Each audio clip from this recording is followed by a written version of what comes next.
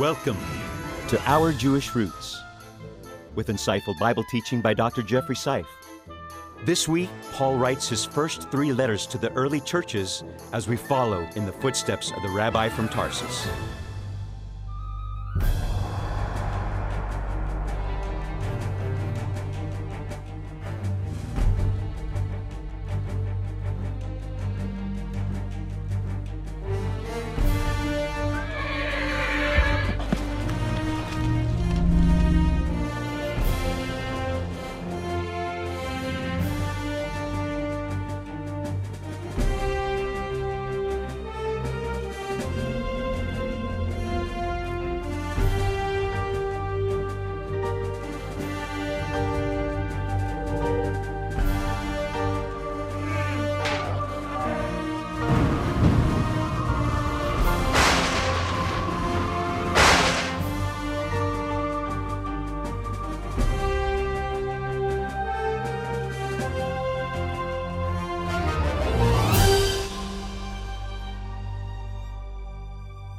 Thank you for joining us today. I'm David Hart. I'm Kirsten Hart. Jeffrey Seif here. Glad you're out there. We are climbing into Paul's head and heart through his letters. He wrote, and we get a window into divine truths, don't we? We do. It's fascinating, his story. Well, we're halfway through in our series, and this kind of hits me. I mean, I've written letters before, but I would never think that any of my letters would end up in the Bible. I mean, I might write them a little bit more carefully. If I knew that, I don't think Paul knew it either, but let's see what he knows. That's right. Let's go right now to Ephesus with Dr. Seif's teaching on location.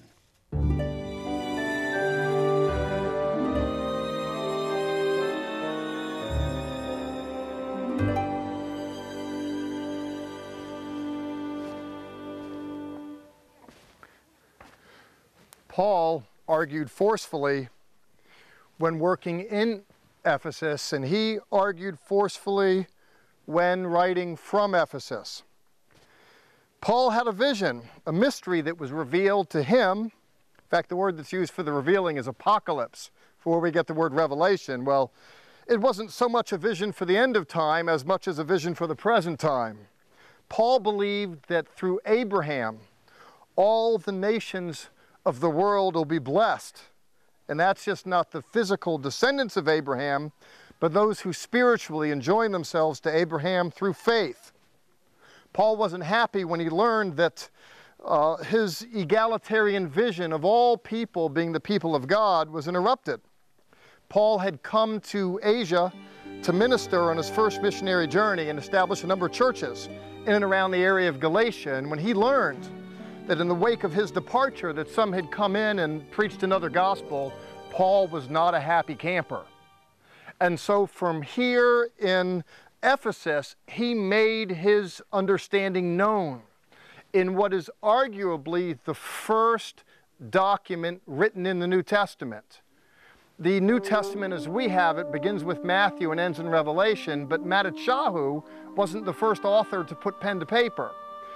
Paul wrote first, and he was not the least bit happy. And you can really feel the tone and tenor of the man in Galatians chapter 1 and on. He starts off, professionally so, Paul, an apostle, not from men nor through man, but through Jesus Christ. You know, there were people that advocated they have better pedigree than Paul because they studied in Jerusalem. Paul didn't. Paul said, no man made me an apostle, but God himself called me. And then in verse 6, you can feel the tension as he argued, I marvel that you are turning away so soon from him who called you. He goes, my God, what's up with you people? You're like a bunch of backsliders. In fact, he says as much. It seems at one level so very uncharacteristic. In chapter 3, verse 1, Paul will say, oh, you foolish Galatians, who has bewitched you? Now, isn't that an interesting way to write a letter to a church to say, listen, what devil put a spell on you? Paul is ramping up. He's intense, in part because Paul's authorization is undermined. There were people that came to the region of Galatia, came to the people that he preached to, and they knocked the legs out from underneath him, saying that Paul didn't know what he was talking about.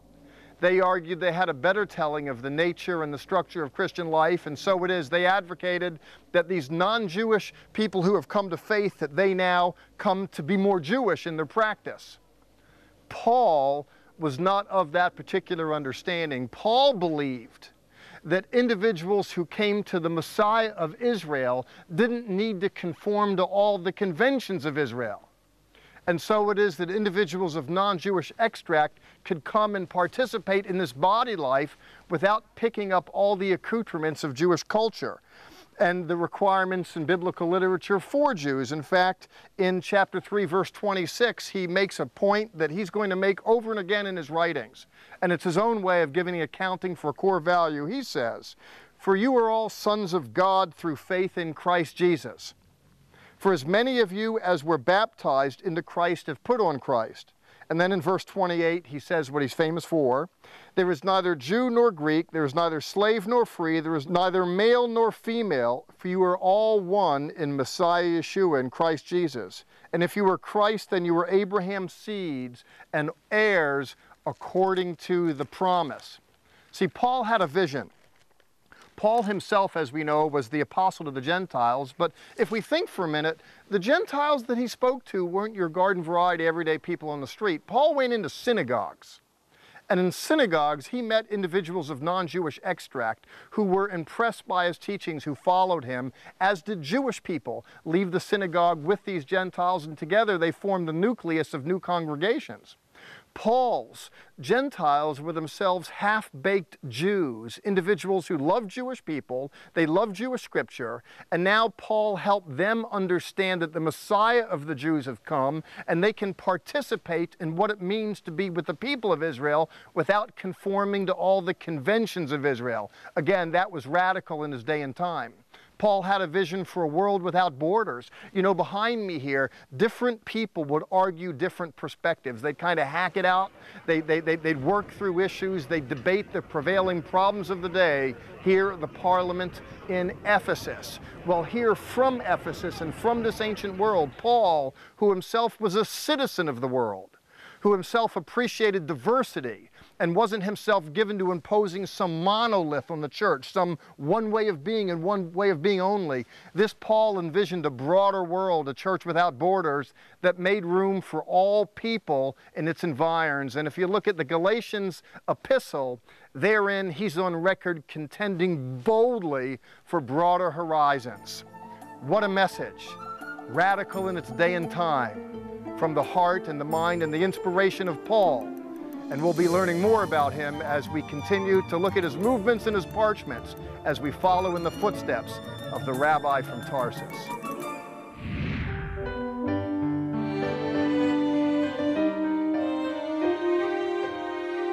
He was known as Hephaestus to the Greeks, Vulcan to the Romans.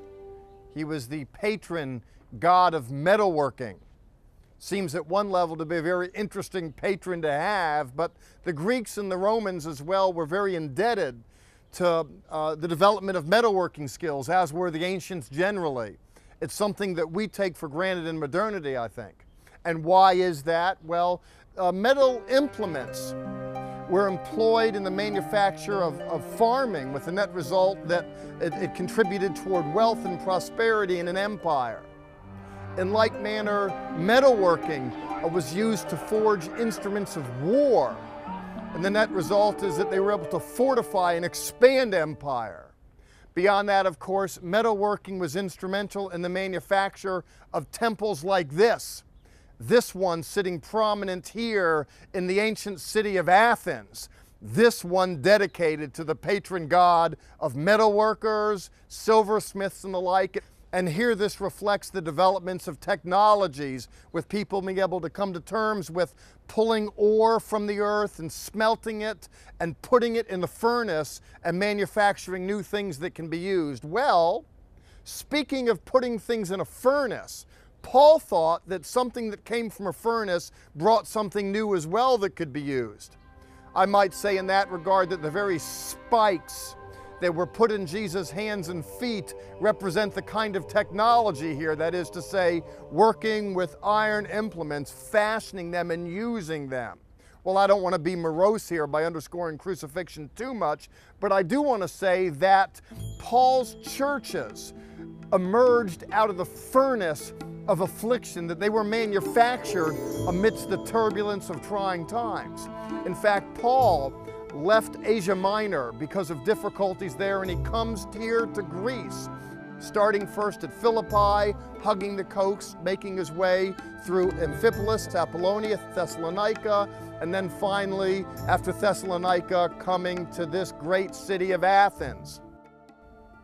In Acts chapter 17, 1 through 3, we're informed that when he was in Thessalonica, that many were persuaded as he visits the synagogues, as he reasons from the scripture that this Yeshua is the Mashiach, that as he did all this, there were Jews and non-Jews alike that were persuaded to his way of thinking. Not all were, however. A riot ensued, and Paul had to be escorted out of the city, and then he made his way here to Athens. Well, he got to Athens, but a good part of his heart still belonged in Thessalonica because he knew that brethren were suffering there. And so what does he do?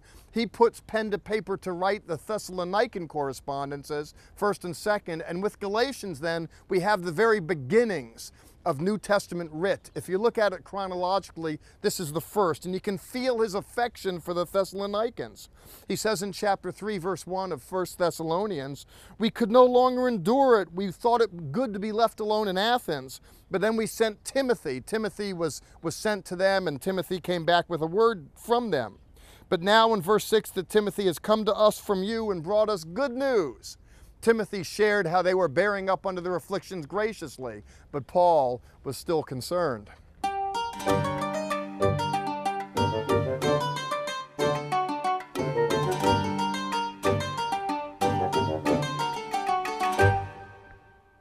Luke said that a riot ensued in Thessalonica. Paul happily got away, but not all were so fortunate. Jason, whose only crime was that he gave him quarter, he housed him. He said that they went and got Jason by the throat and dragged him before the magistrates, complaining that this fellow gave housing to this man who's turned the world upside down. They were so disconcerted, they were so angry, so upset, because Jews and non-Jews alike were coming to faith in Yeshua. Paul was spirited away, and he made his way here to Athens. He was here all right, but his heart belonged elsewhere. He was thinking about the ones that he loved. And he was concerned because though he got out of the furnace of affliction, he knew they were still there. So what does he do? He writes them. You ever write a letter to someone you love? That's what Paul did. Paul never thought he was writing the Bible. Paul was just loving. Simple as that. In fact, I doubt when Paul picked up pen to write, he ever thought he was going to be writing stuff that would make its way in a book that would be given the same level of authorization as the writings of Moses and the prophets and the like. Paul is just responding to stuff. And here from Athens, he's responding to the fact that people he loved were suffering. And they were suffering in part because of something he instigated. And what he instigated in part was stimulated by someone else's suffering, Jesus. Suffering seems to me to be part and parcel of Christian experience. Paul here seems to say as much in 1 Thessalonians chapter 2. He says, "For you yourselves know, brethren, that our coming to you was not in vain," difficulties notwithstanding, "but even after we suffered before and were spitefully treated at Philippi. As you know, we were bold in our God to speak to you the gospel in much conflict." If I understand Paul correctly, the way he is oriented toward these folk, he says, listen guys, you know, and he says a few times, you know, what they know is something that we don't want to hear, we don't want to know. He says, guys, look, wake up and smell the coffee. Remember that when I was in Philippi, before I got to you, things got rather unraveled. When I came to Thessalonica, things got unraveled. And you know what? Unraveling happens. Bad things happen to good people. Today, there's many a preacher that advocates, oh no, you accept Jesus, baby, it's all good. And what it is you're just going to prosper and have boundless success in life. Listen, I believe that the Lord does lead us onward towards success in life, but I think the point is grossly overstated in the interest of tickling people's ears and making promises that the Christian life just means all things good. I believe there are things good, but I believe too that there's trouble in River City. I believe that if God has a call in our life, that Satan will have an assignment against us. And we must needs then bear up, develop an aptitude to resist, to stand, to not be bested by despair, depressions, and exigent circumstances, trials that beset us and try and overwhelm us. We must needs stand up, speak up, and rise up for biblical truth. It seems to me that people are too depressed, pushed down, but there's a triumphant God who leads us in triumph through difficulties. That was the Rabbi from Tarsus' message to the Thessalonians. Sure, he said things beyond that, but principally it was driven by a love for them. It was driven by wanting to encourage them to bear up and let them know that help is coming from heaven to deal with vexing troubles on earth, because at day's end, we have a winning God. Our resource this week, the Grafted In Package, which includes the series Called Together on 2 DVDs, a Grafted In necklace, 2 Stand With Israel koozies, a Grafted In decal, a Grafted In pen, Our Things to Come bookmark, and the Prophesied Messiah bookmark. Contact us and ask for the Grafted In Package. And thank you for your support. If you're thinking about visiting the Holy Land, come on a Zola tour, where the scriptures come to life as you get teaching from a messianic perspective. Our spring tour goes to Israel and Petra. In the fall, you can add a cruise of Greece and Ephesus. Come to Israel. See the Jewish roots of your faith. Call us at 1-800-WONDERS or click on the levitt.com/tour info. We would love to take you on a tour with us to some of the beautiful country that Dr. Seif has been teaching from. We love going to Athens. Greece is amazing. We go to Patmos, Mykonos. We do a whole Greek cruise. Santorini. Yeah. Ephesus, it's beautiful. Join us. Incredible trip. Yes. We would love for you to go along with us. Levitt.com is the website for our tours. And if you've enjoyed watching Dr. Seif teach from those locations, you can go there yourself. And we'd also like to say a quick thank you to you for making all of this possible. It's not cheap to send our whole crew over to another country to film, but we're bringing the good news through the eyes of the Jews through to the world because of all of you. So thank you. Now let's go to Dr. Seif in Athens. Paul, the apostle, had citizenship in 2 worlds. We know that he has roots in biblical Israelite culture on the one hand. On the other hand, he belonged to Rome, and he was proud of it. And Rome was the grandchild of Greece. And here we are in Athens. Athens was a city in its glory when Paul walked atop these rocks some 2,000 years ago, during which time his heart was stirred within him. In fact, his heart was stirred before he got here because of the fact that he was in effect kicked out of Thessalonica. He left in haste and there was unfinished business. His heart remained there. And so when he heard word there about difficulties, he wrote back. He wrote 1 Thessalonians to encourage the church in part because they were suffering, and not just suffering in general, but there's an argument that some even died in persecution. In fact, Paul addressed that issue when he wrote them the first letter in 1 Thessalonians, which he arguably wrote from here, from Athens. Paul wrote them and encouraged them in their faith, and he noted those who had fallen asleep in Christ, those who had died. He says in verse 13 of the 4th chapter, I don't want you to be ignorant concerning those who have fallen asleep. He goes on to say that the dead in Christ will rise, and that those who are alive will be caught up together with them in the air. It seems, however, that after writing the first letter, that there was some unfinished business. There seemed to have been some confusion as well, prompting Paul to write back a second letter from here, and if not from here in Athens specifically, he at least wrote from proximity to here in order to clear up some confusion that was left over from his first letter. It seemed to me that the Thessalonians were concerned. Paul spoke about death, Paul spoke about the coming of the Lord, and there was confusion about what it all meant, prompting him to write in the second chapter.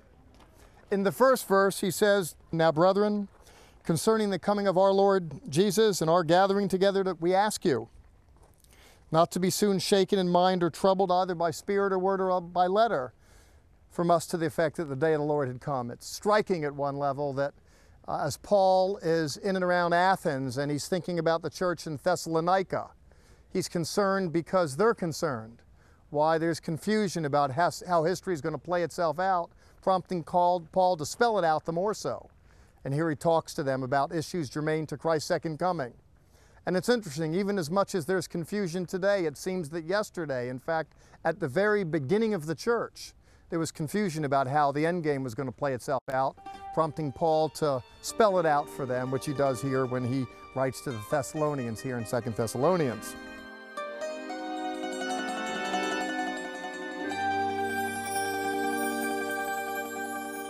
It's called the Erechtheion.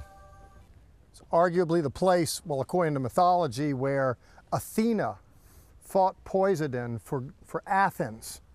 And there's a temple built over the spot to commemorate that victory.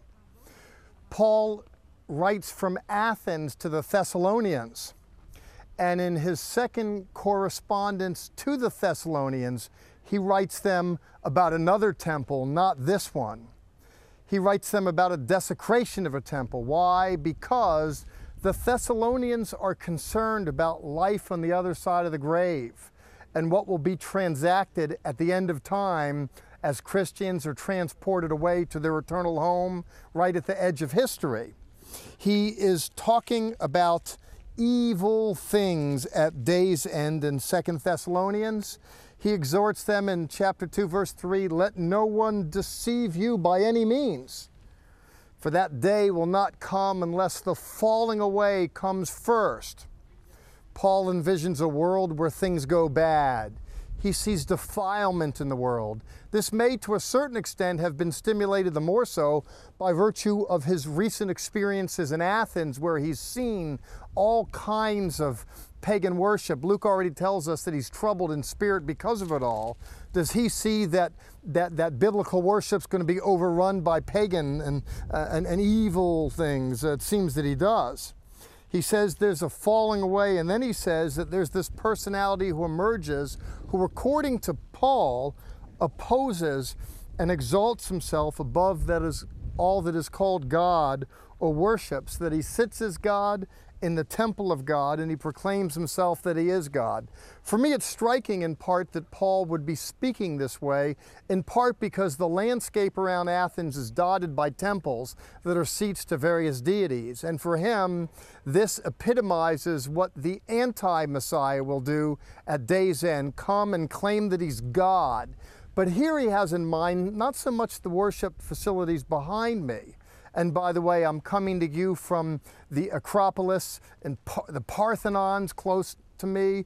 This is the major site of Greek influence and philosophy in the world. When Paul talks about a temple going bad, he's not speaking about sites here. His sights are set on the Jewish world where the temple stands, and he sees a great defilement at day's end. And he warns the Thessalonians to be ever in the ready, to be walking with the Lord, such that as history unfolds, they might not conceivably get swept away in delusion and deception. It seems to me it's a good word for today as well. Paul said this and other things as well, and of course we're well served to pay attention to the teachings of this man as we walk in his footsteps, the footsteps of the Rabbi from Tarsus.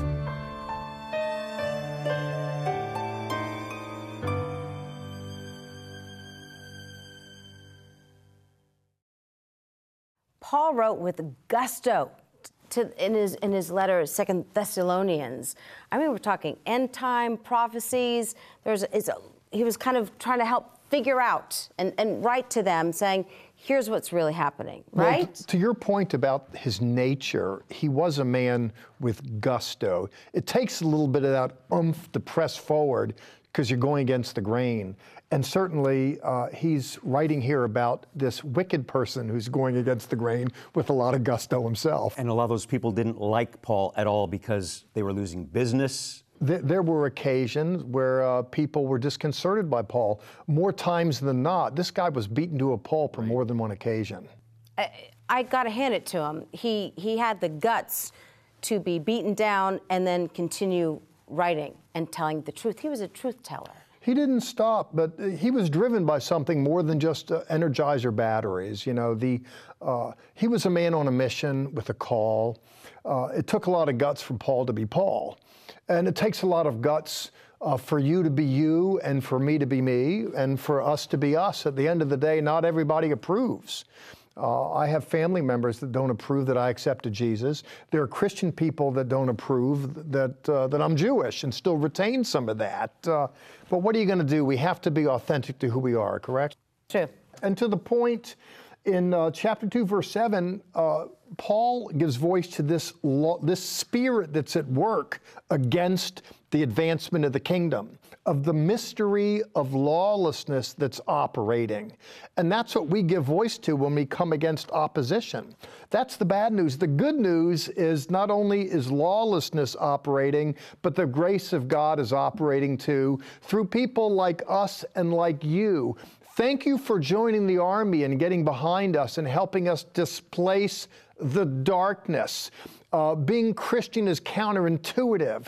We're teaching and preaching the Bible. We're looking at the good news through the eyes of the Jews. It's a little different. Thank you for supporting us. Continue to do so we can stave off the darkness and bring light to a darkened world. Amen. Dr. Seif, fantastic teaching today. Yes, thank you. So much more next week. We would love for you to join us. Join us in the Mediterranean world. And as you go now, Sha'alu Shalom Yerushalayim. Pray for the peace of Jerusalem. Join us right now for additional content that is only available on our social media sites, Facebook, YouTube, and Twitter. Visit our website, levitt.com, for the current and past programs, the television schedule, tour information, and our free monthly newsletter, which is full of insightful articles and news commentary. View it online, or we can ship it directly to your mailbox every month. Also on our website is the online store. There, you can order this week's resource, or you can always give us a call at 1-800-WONDERS. Your donations to Our Jewish Roots help us to support these organizations as they bless Israel. Please remember we depend on tax-deductible donations from viewers like you.